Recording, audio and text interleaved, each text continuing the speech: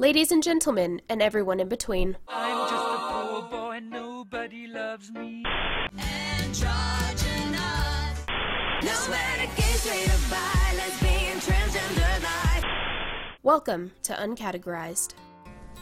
Why, hello there everyone, and welcome back to Uncategorized. We would like to extend our deepest apologies for being absent for so long. If you have been following us on Facebook and Twitter, we've tried to update you all as best as we could. For those of you who are out of the loop, the Uncategorized project has been on a 3-month hiatus due to this summer being, well, just a really bad summer. As you all may know, I, Sam Ray Johnson, am the only person running Uncategorized at the moment. That's right, I do it all, so it's been hard for me to keep up with everything in the midst of some issues I've had, which I will detail in a blog post for you all to read later if you wish, and that will be available on our website. But for now, we're back, and we're super excited to release to you a look back into our very eventful summer 2016. Orlando. That fateful day is still ever present in the minds of the LGBTQ+ community, and myself. I remember waking up to a parent's text message telling me that a horrible shooting had happened, but I had no clue just how large the magnitude of this event would be. It was the first blatant attack on the queer community that I had witnessed in my lifetime, but the sobering fact is that it wasn't the first of its kind. Stonewall, Harvey Milk, countless individuals and couples of varying ages. The list of hate crimes against the LGBTQ+ community is too long. But in the face of adversity, our hearts are joined as one. After attending a candlelight vigil at our center in Reno, it was clear that the queer community would not be silenced by the tragedy at Pulse. A month later, the Northern Nevada Pride Festival and Community Parade on July 23rd saw its greatest attendance. During the parade, we saw various organizations showing their support, including Wells Fargo, the Reno Police Department, PFLAG, Mayor Hillary Sheevey, and other support groups for the LGBTQ+ community. The parade started at California Avenue and ended at Wingfield Park, where there were booths of all kinds waiting for participants, ranging from educational to recreation. Amanda Holt, a volunteer and mentee of Northern Nevada Pride organizer Meredith Tanzer, told me just how much Pride has grown over the years. Only exponentially. We've watched it double, triple, quadruple. We have nothing but respect and love for the entire Reno and Northern Nevada community that's come out here to support us. We have literally quadrupled in the past 3 years. Her booth was under a little gazebo to shield us from the blazing summer heat, with a large rainbow heart-shaped cutout adorned with smaller hearts made by attendees. We're inviting the entire community out to let us know what your Pride resolution is and to add it to our heart so we can display it at our center all year. Resolutions on the cutout ranged from wanting to come out to family members to being more comfortable within a gender identity. Holt's enthusiasm for volunteering, interacting with participants, and general pride was almost as bright as the sun. My favorite part about Pride is always the entertainment, seeing people coming out and actually just giving us their pieces of their mind, pieces of their heart, pieces of their art. I absolutely love all the volunteers and the outlets that they give to artists like myself to come out to these events. The most surprising booths at Northern Nevada Pride were the churches. From Baptists to Presbyterians, the religious community was there to show their support for their queer members and citizens. Patricia Unruh had been a member of St. Paul's Episcopal Church in Sparks for 3 years, and has nothing but praise for how much positivity religious groups have for the LGBTQ+. I think a lot of us are. I think more than is realized publicly, because I think we hear all the negative stuff, and we don't hear enough about the churches who really are supportive of the LGBTQ community, and I think it's growing. Unruh told me stories about what it was like for her coming out and how much times have changed. Oh my goodness, I mean, I came out in 1975 when I was 17, and there were just a handful of us, and the majority of people wore pillowcases over their heads. And we marched, and it was hard. People lost jobs, we were bullied, things were bombed, we were threatened, police constantly knocking on our doors, and going into the bars, we were constantly being harassed. And today, 2016, I mean, this is amazing. This is the largest one I've seen, you know, and it's fantastic. I mean, it seems like there are more people here. We marched in the parade, a large group of us, and it was very positive. People saying hi and waving, and it feels really good. It feels really good to be me as a 58-year-old who came out when I was 17, sitting here and being a part of this. I was blown away by Unruh's resiliency and strength. As we talked under the shade of her booth, other members of St. Paul's who were sitting beside her smiled and nodded as she spoke. My favorite part so far is being here on this table, because when we did this last year, being part of St. Paul's, I just felt so overwhelmed and so blessed and so grateful that my community, my church community, my parish was going to be supportive and want to be present here at this event. And this is our second, and we had more people joining us for the march. I am blind and considered deaf as well. I wear hearing aids, and so for me, I'm overwhelmed. I'm just overwhelmed, you know. Special guests who performed at Northern Nevada Pride were singer and songwriter Amber and famous drag queen Lady Bunny. People of all ethnicities, religions, sexual orientations, and gender identities got to show their pride in July, and it was certainly a memorable first Pride for us at Uncategorized. We also got to speak with University of Nevada, Reno student Jack Sky, a transmasculine member of the Queer Student Union. He has an easygoing personality and a laugh that was contagious. There were several times we had to refocus ourselves back to the topic after cracking jokes. Anyways. Back to the gay things. What the heck was I talking about? Sky grew up with a mix of attitudes from family members about the LGBTQ+ community. From one side, he had open-minded acceptance. Then from the other, he had condemnation. He lived in what most of us call stealth mode, hiding his sexuality and gender identity for a long time.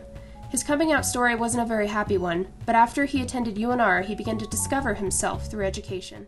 So I just kind of went on, and then people started asking, like, what are your pronouns? And I'm like, what's a pronoun? Like, I know that's something I learned in English class that I didn't pay attention to because I hate English. She, he, they, and I'm like, I guess she, whatever. But like, I always had a disdain, like, checking female on things. I'm always like, I wish I could put male, because that's what I feel like, but that's my biggest secret, and nobody could ever know that. When I started going to QSU, I'm like, oh, there's a lot more gender identities than I thought there were. And I really started researching it, and I'm like, I kind of want to find who I am. During the summer between high school and college, I, for the first time, was dressing in only, quote-unquote, men's clothes. You know, would not shop in the women's section at all. And I'm 6 feet tall, it's really impossible to find women's pants to fit me anyways. So that was always the excuse I would make to my dad's side of the family when I was shopping with them. I'm like, I can't find pants that fit. Men's pants fit better. And they're like, oh, good idea. And then like I went to buy shorts and they're like, well, now you're buying shorts, you can buy girls' shorts. And I'm like, no, men's shorts fit better. And they're like, no. And I'm like, yes. And they're like, but no. And I'm like, but yes. Kind of from then on out, I started dressing kind of how I identified, and identifying as transmasculine. I think definitely clothing was my first big step in really discovering my gender identity. Then I found the word transmasculine, and I present more masculine. My girlfriend calls me her boyfriend, because that's a lot easier than, oh yeah, this non-binary person that I'm dating, or like date mate, because then people are like, what dat? And then you have to give it a lecture on gender identity when you're at the bar, and that is the most annoying thing.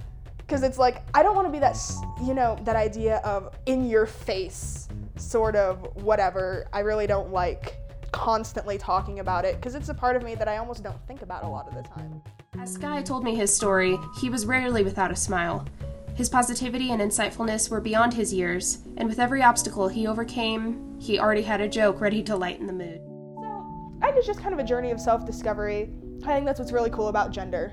It really helps you find yourself and express who you are better and feel more comfortable, you know, with the way you view yourself and how other people view you. And being in such a supportive environment at UNR is so nice. I'll ask professors, hey, can you call me by my preferred name? Because I'm in the process of getting it changed, which takes forever. You have to change literally everything. And then it's expensive. And I'm like, I'm a broke college student. Like, why is this so expensive? And everyone's been super supportive. I've actually nobody's ever given me any negativity at UNR about my gender. People are like, oh, cool. Can you at least explain it to me? You know, whatever. And I'm like, oh, totally. And people are like, oh, never heard of that, but cool, good for you. And so that was always nice. That's been a really cool response that I've had from a lot of people. So I never really experienced what I read online or see on TV or whatever about female presenting people getting mistreated in public, because I, being assigned female at birth, never experienced it.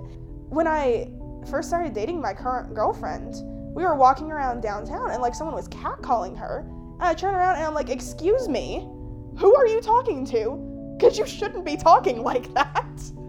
And the number of times I've been with her and people have been catcalling her when we're like holding hands or something, and I'm like, is this something you face daily? And she's like, yes, this is so common. And I'm like, I've never experienced this. Looking back, this is really ignorant of me to think. I'm like, maybe the media is just kind of blowing it out of proportion, you know, taking isolated cases and making them overly magnified like the media tends to do with everything. I guess I just was totally blind to the privilege of being masculine presenting, that I don't get any of that. I don't get crap in public. I mean, it's more of along the lines of, I'll fight you, and to which I'm like, what? Why? What? What are you proving by fighting me? And it was just a real eye-opener of how people perceive the quote-unquote two genders. And, you know, generally people just view me as male, even though I don't identify as male. You know, that's just kind of like, that's the closest thing that fits. Okay, whatever. And, you know, are more respectful to me than they are to people that identify as female. Even if I don't know what I'm talking about, people think I'm competent, which is ridiculous because I don't know what the fuck I'm talking about. Like, ever. I never know what I'm talking about. And people are like, yeah, but I'm still seen as more competent because I'm masculine presenting. I just think that's so strange that it has really nothing to do with what you actually know. And even if I'm like really awkward about something or like obviously don't know what I'm saying, like I'm still viewed as knowing what I'm doing with my life and having my shit together when I don't, as opposed to female presenting people that actually have their shit together that are just viewed as lesser. And I've really noticed that a lot more recently, how that's like a ridiculous privilege to have. And even, you know, being in the oppressed group of being transgender, I still have masculine privilege. You know, even within that, even if people don't necessarily understand my gender, I'm still more privileged than cis females, which is ridiculous. Since our interview, Sky had his name officially changed and is working towards his degree in neuroscience. If I had any advice for trans or non-binary people, I would say talk to people who are trans. Learn about it so you can learn about yourself. You know, the more you're exposed to, I feel like the more you could really realize who you are and just experiment with it. Gender is a fluid thing. Just because you identify as something one day and then realize there's something better the next day, like, oh, that's closer to what I feel like. Gender could be like an ever-evolving thing, so you could find who you are and present yourself how you feel comfortable and just do what's in your heart, even if that sounds really cheesy. It's really the best thing to do because you know yourself best, not anyone else. If you've enjoyed listening to this podcast and would like to stay tuned for more, follow us on Facebook and Twitter. If you would like to nominate anyone for a feature or contribute your own story, feel free to send us an email at uncategorizedapodcast@gmail.com. Stay tuned for our YouTube series coming soon. This has been a Reynolds School of Journalism production. I'm Sam Ray Johnson, and I'll see you next time on Uncategorized.